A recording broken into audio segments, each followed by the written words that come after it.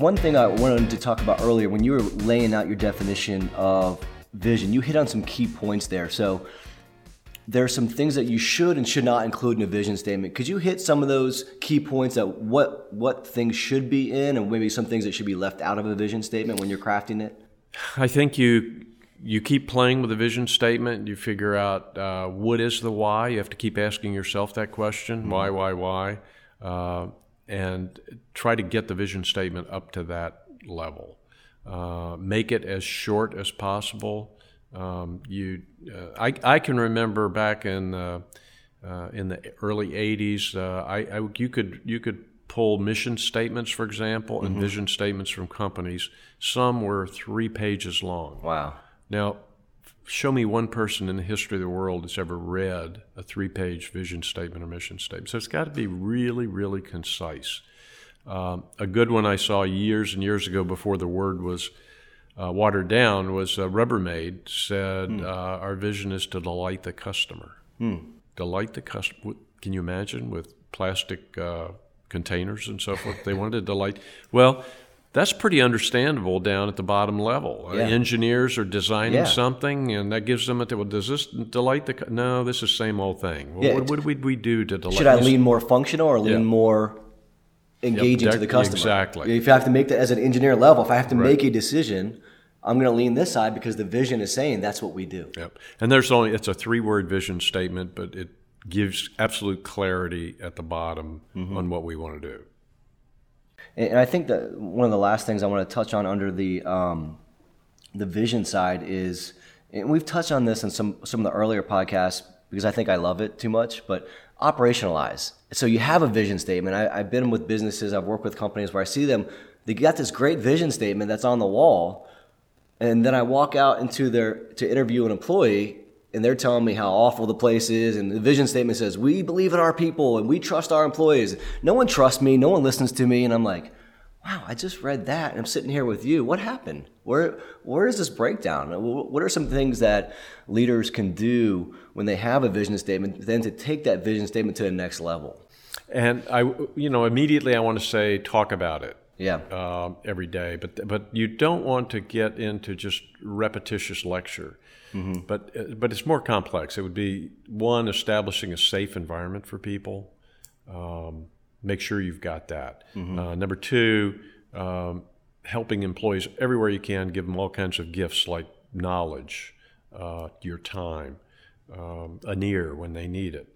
Doing all that builds trust. Right. So once you've got safety and trust built, then you can go toward really establishing what is our vision here, because they're receptive, right? Right. It's not like the situation you just talked about. So I once went into an Apple store and thought my Apple didn't work, and a gal named Becca came bounding up. She was probably 20 years old.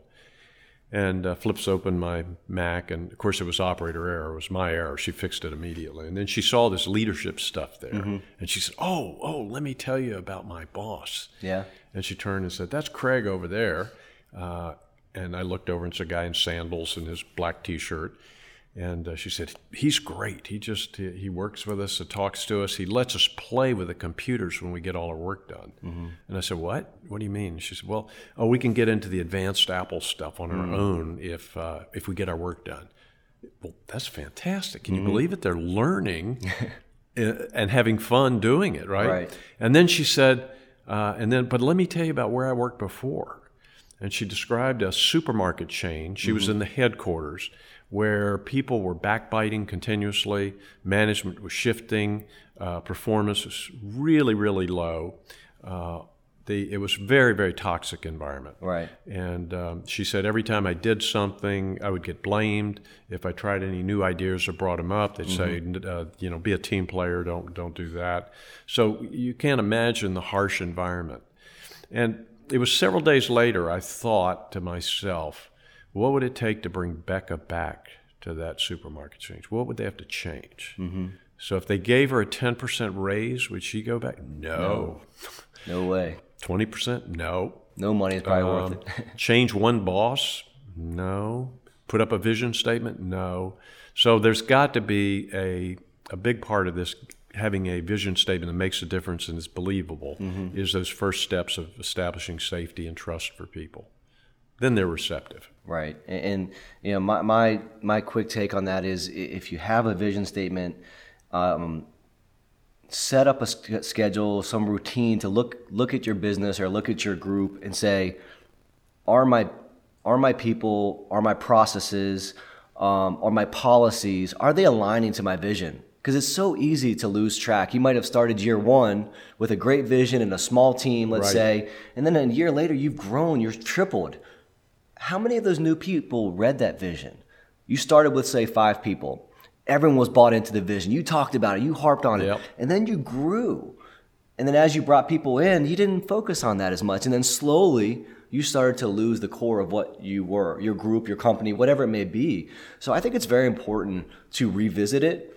And I was working with a business owner recently, and he wanted to skip the vision statement. He just wanted to market it. He wanted to do design and marketing. He didn't get it. And I said to him, what if let's say you grow by $1 million and you have to hire a bunch of people. What are you going to give them when they walk in the door?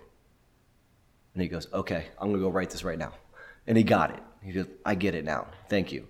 So I think having a vision statement, going back to it, thinking about it, and making sure it's reflected in your company is huge. It's a major indicator of your success overall. I think you can look at a company, and when you walk in the door, you can start to see if things are aligned or they're not. And a lot of times when a company is dysfunctional, like you described, the supermarket, you can see that maybe there is a vision, mission, but it's probably on a website. It was done for marketing purposes, and it's never been ingrained into the culture. And you can see that pretty quickly. That's a great point, because things do change. So there's no rule that says you can't tweak your vision statement. Right. The environment changes, the mission changes. So don't be afraid to tweak that. And then the hyper growth situation you mentioned, like Salesforce.com was growing 100% a year and then 50% a year for years and years. Think about that. How do you bring people into a culture? And they did it, but they had to work at it. Right, every day someone was working at that. Moving forward, I have a vision. Let's say I've wrote it. I feel good about it. But there's a second side that you mentioned earlier. It's a leading people. So having a vision is important. Having a goal, but without passion, to me, that's empty. You have to bring passion to what you do every day. And I was thinking earlier, and I did a little bit of research. I was curious. How many people really like their job? And I read an article from the Washington Post. It's about 2 years old, but it was only 13% of people like going to work. I was like, wow. Because I was thinking about this podcast. I was like, let's talk about passion. I love passion. Bring passion to it. But realistically, most people don't like what they do.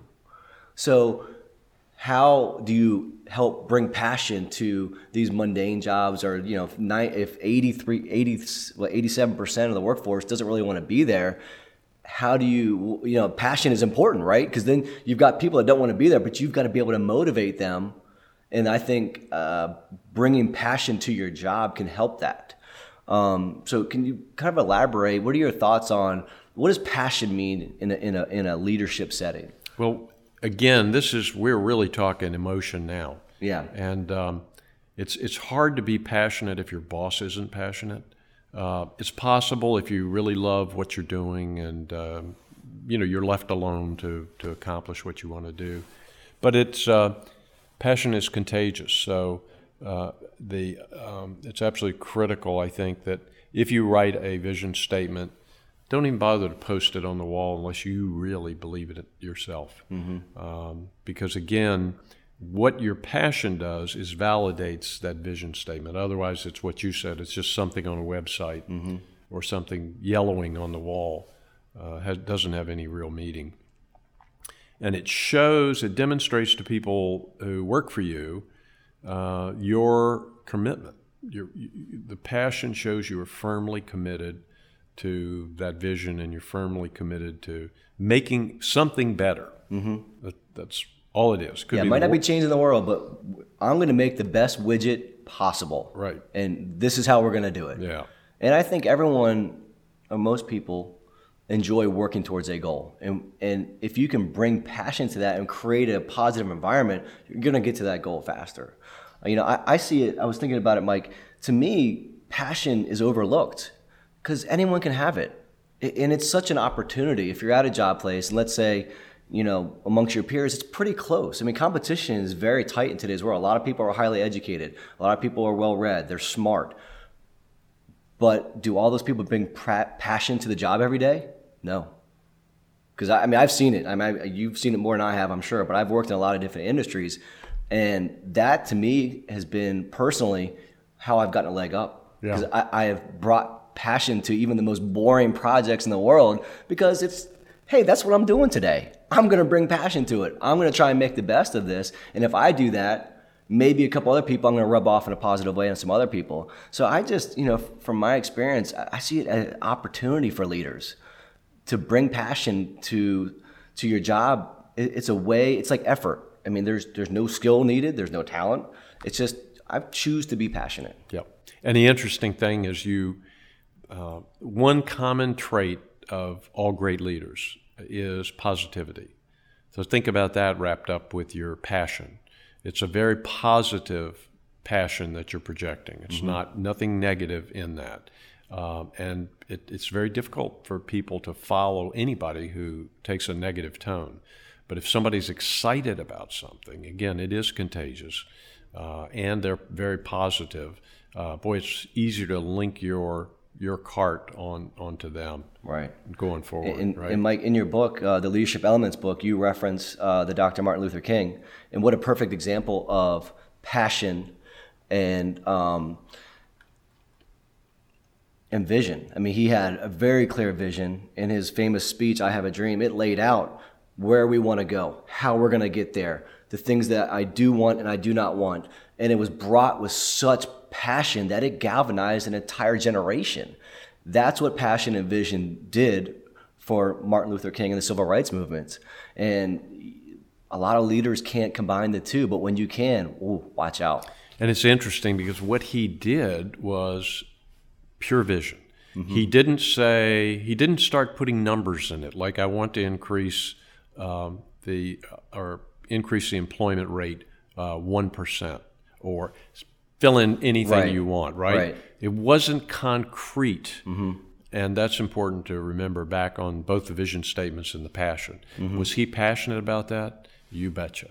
Definitely. Yeah, and therefore contagious and so forth. It's not cheerleading.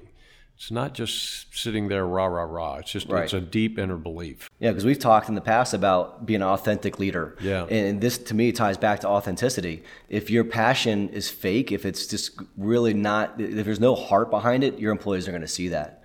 But if you have passion, if you get up and you get excited about, like I do this a lot. I get excited on the whiteboard talking about a problem solving, any project, because that's what I'm doing right now. And I want everyone in the room to feel the passion and feel like this is important right now. Sure, any leader could get up there and say, okay, this is what we got today, but I just feel from a leadership perspective, what an opportunity every day you have to bring passion to your job. And it's a differentiator. I'm telling you, It is 100% a differentiator when it comes down to promotions, when it comes down to moving up the ladder. It's something you can control every day. So to our listeners, if you're out there, thinking about what you can do differently maybe next week or even tomorrow, find something to be passionate about. Pick a topic, pick a project, and take it on. Have a vision, be passionate, and have fun with it, because absolutely, that's what it's about. And not only are you doing the mission better, your performance goes up, the unit's performance goes up, but you're living a better life, aren't you? Well said. Yeah. Let's close on that. We're going to wrap this session of the Leadership Raccoon podcast talking about leading people, and specifically vision and passion. Please check out the Leadership Raccoon for more information. And there's just a wealth of blogs, podcasts, references, and we've got plans to grow it, bring in more contributors in the future. So be on the lookout. Leadership Raccoon, Facebook and Twitter. Thank you very much.